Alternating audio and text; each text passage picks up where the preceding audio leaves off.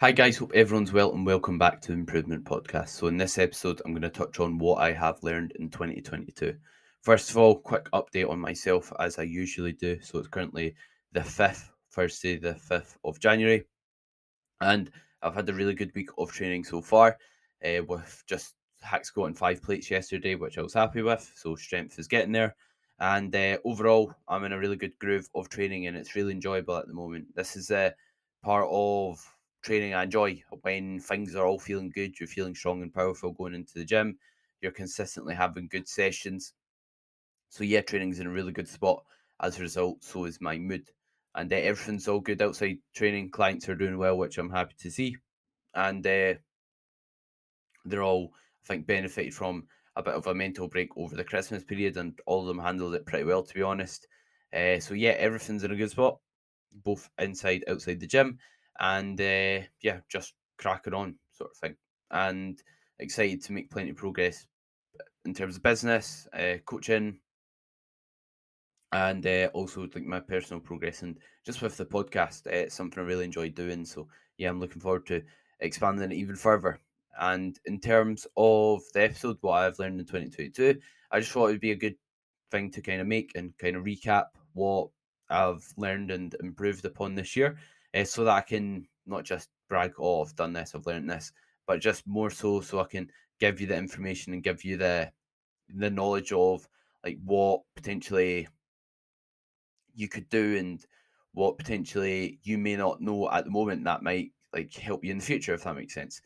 So in terms of the first thing I'm going to touch on is you have more to lose than you think. So if you're currently dieting, overestimate what you need to lose in terms of the amount of body fat, because you most likely underestimate how much you have to lose. So I've experienced this myself during my contest prep I just done, and also like with clients and just hearing like individuals and what they believe they need to lose, sort of thing. Like you're probably have like more body weight to get off than you think. So if you are setting yourself up for a dieting phase, make sure you're giving yourself enough time.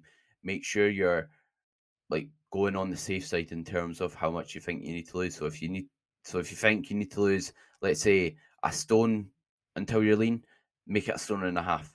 Or if you think you need to lose a stone and a half, make it two.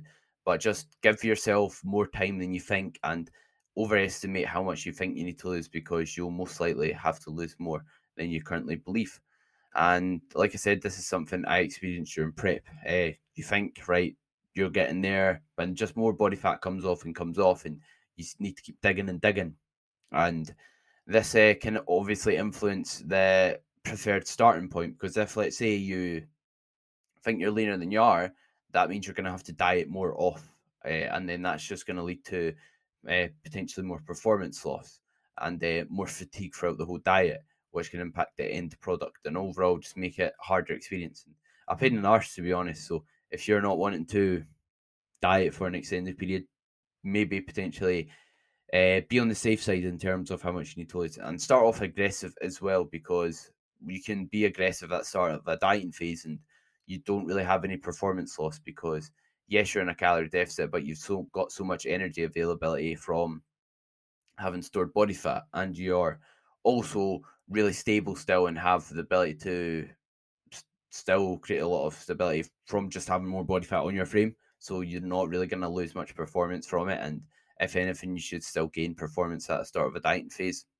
And in terms of the next point I want to touch on, you probably have to eat less than you want to.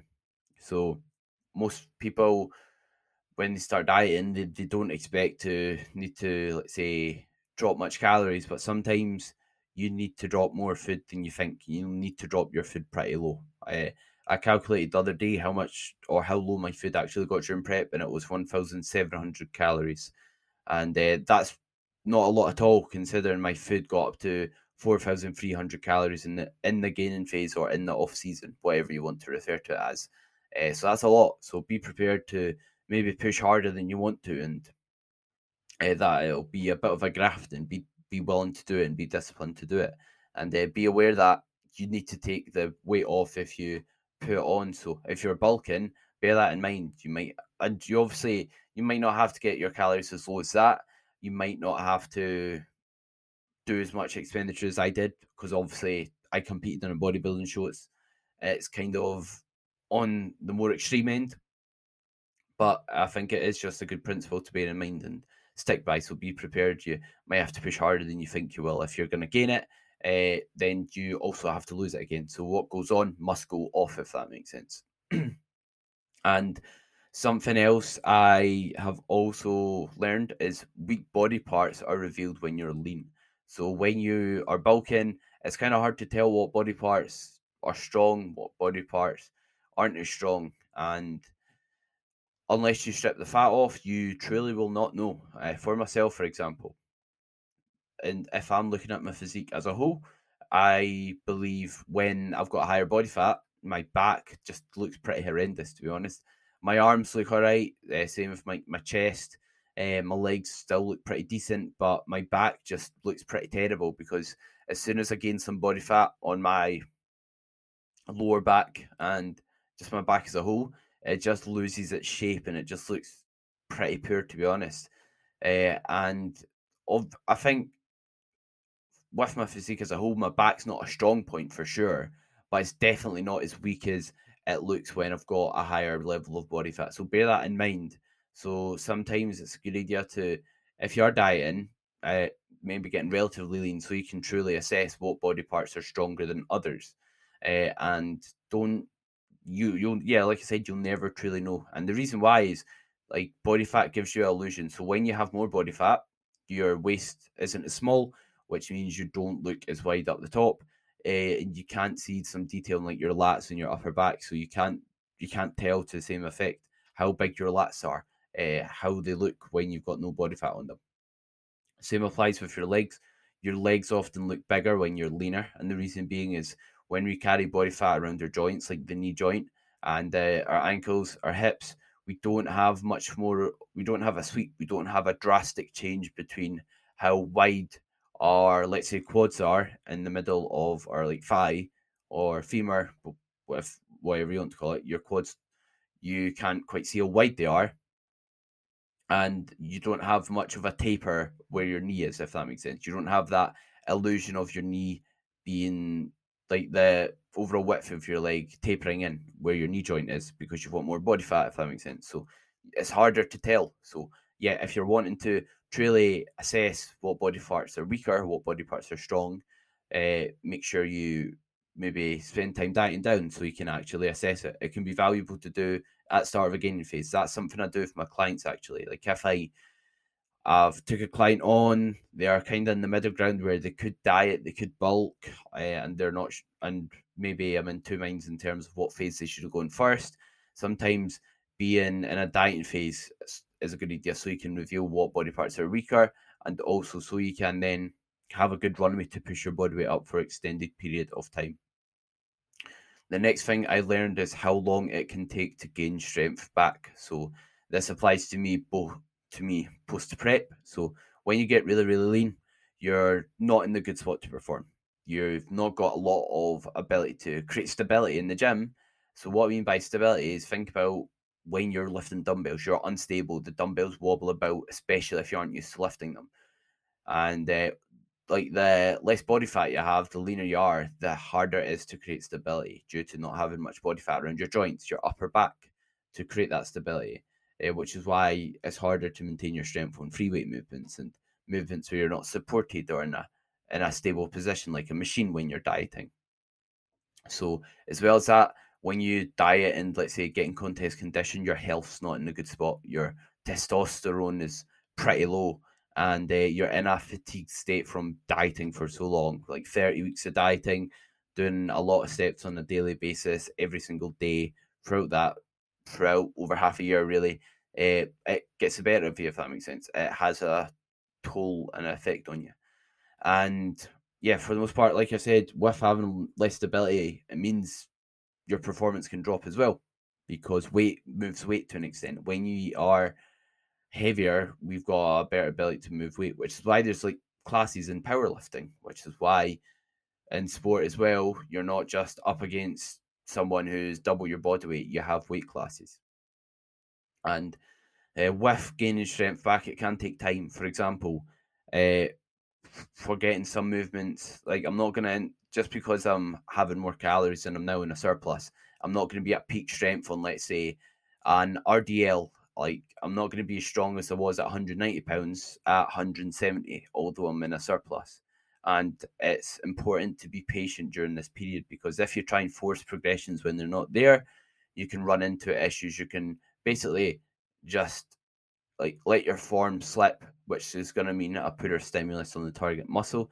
It's going to also increase the amount of injury risk you can also experience. And obviously, we don't want to get injured, especially if, let's say, I'm moving out of a dieting phase going into a gaining phase. The last thing I want is to run into any injuries as well.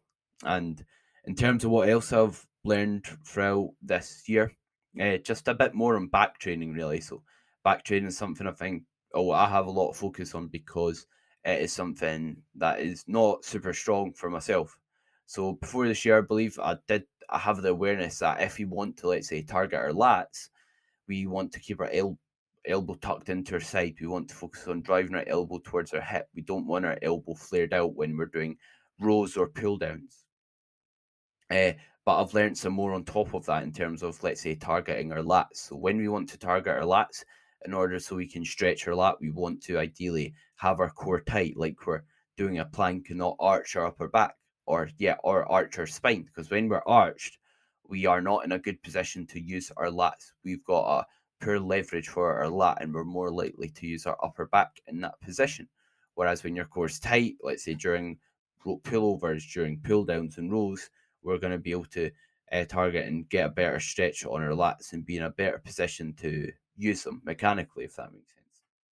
I've also learned that when we are training our upper back, that in order to, let's say, get a great stretch on our upper back, we want to have as much protraction, retraction of our scapula as possible, because your upper back joins onto your scapula, and your scapula is basically your shoulder blade. So we want our shoulders to move a lot when we're doing upper back movements, and this can be done by basically breathing in at the bottom of the movement. And when we breathe in, we expand the rib cage, which basically means our rib cage gets bigger because we've got air in there. And as a result, if we can expand the rib cage when we're, let's say, doing chest supported movements, breathing in at the bottom, in other words, we can allow us to get a greater stretch on our upper back. And also just focusing on letting like the machine pull you forward to an extent, so you can bring your shoulders as far forward as you can. And then from there, focus on driving your elbows back and trying to get your shoulder blades like far back, if that makes sense. And that will allow you to get as much range of motion from the upper back as you can. And also during lat pull downs, when we're trying to target our lats, something else I've learned is when we are trying to target our lats, they are mechanically inefficient in the overhead position, which means we're not in a good position to use our lat when our arms directly over our head. So when it gets like if you've ever seen someone do like a pull down on a bench, a single arm pull down, the reason why that's beneficial is because due to the pull down being in front of us and not directly overhead, we can still keep the load on our lats. Whereas when let's say you're doing a pull down and you just let your arm go directly straight up over your head. In this position, what's going to be doing the work is more of your teres major, which is a muscle at the top of your lat. Your upper back, your rear delts are going to do more of the work, and you're going to get a lot of movement of the shoulder or the scapula, which is your shoulder blade. And your lat's not responsible for movement of the scapula or the shoulder blade. What's responsible for that is your upper back. So that's why we don't want to ideally use like or have a lot of excessive movement of our shoulder blade when trying to target the lats. But we don't want to pin them back, because that's not putting us in a good position to use some either. So we just want to basically just focus on what the elbow's doing and not really focus on pinning our shoulder back or that. We just want it to move somewhat freely. And I think that's it from off the top of my head, what I believe I've learned this year. Obviously, like there's a lot more in terms of like how the body functions, how muscles act, etc. But that's for the most part some big fundamentals that I've learned that has helped me a lot. And yeah, I'm looking forward to having another productive year of hopefully learning a lot more, and educating yourselves throughout the podcast, as well as obviously my clients. So yeah, thank you very much for listening. If you did enjoy the podcast, feel free to share it on your story. I'd greatly appreciate that, as well as leaving a like, rating, review, subscribing, depending on what you're listening to it on. And if anyone has any specific topics they'd like covered or episodes they'd want to see, then please let me know. But I hope everyone has a great day, morning, evening, weekend, whenever you're watching this or listening to this. And thanks again.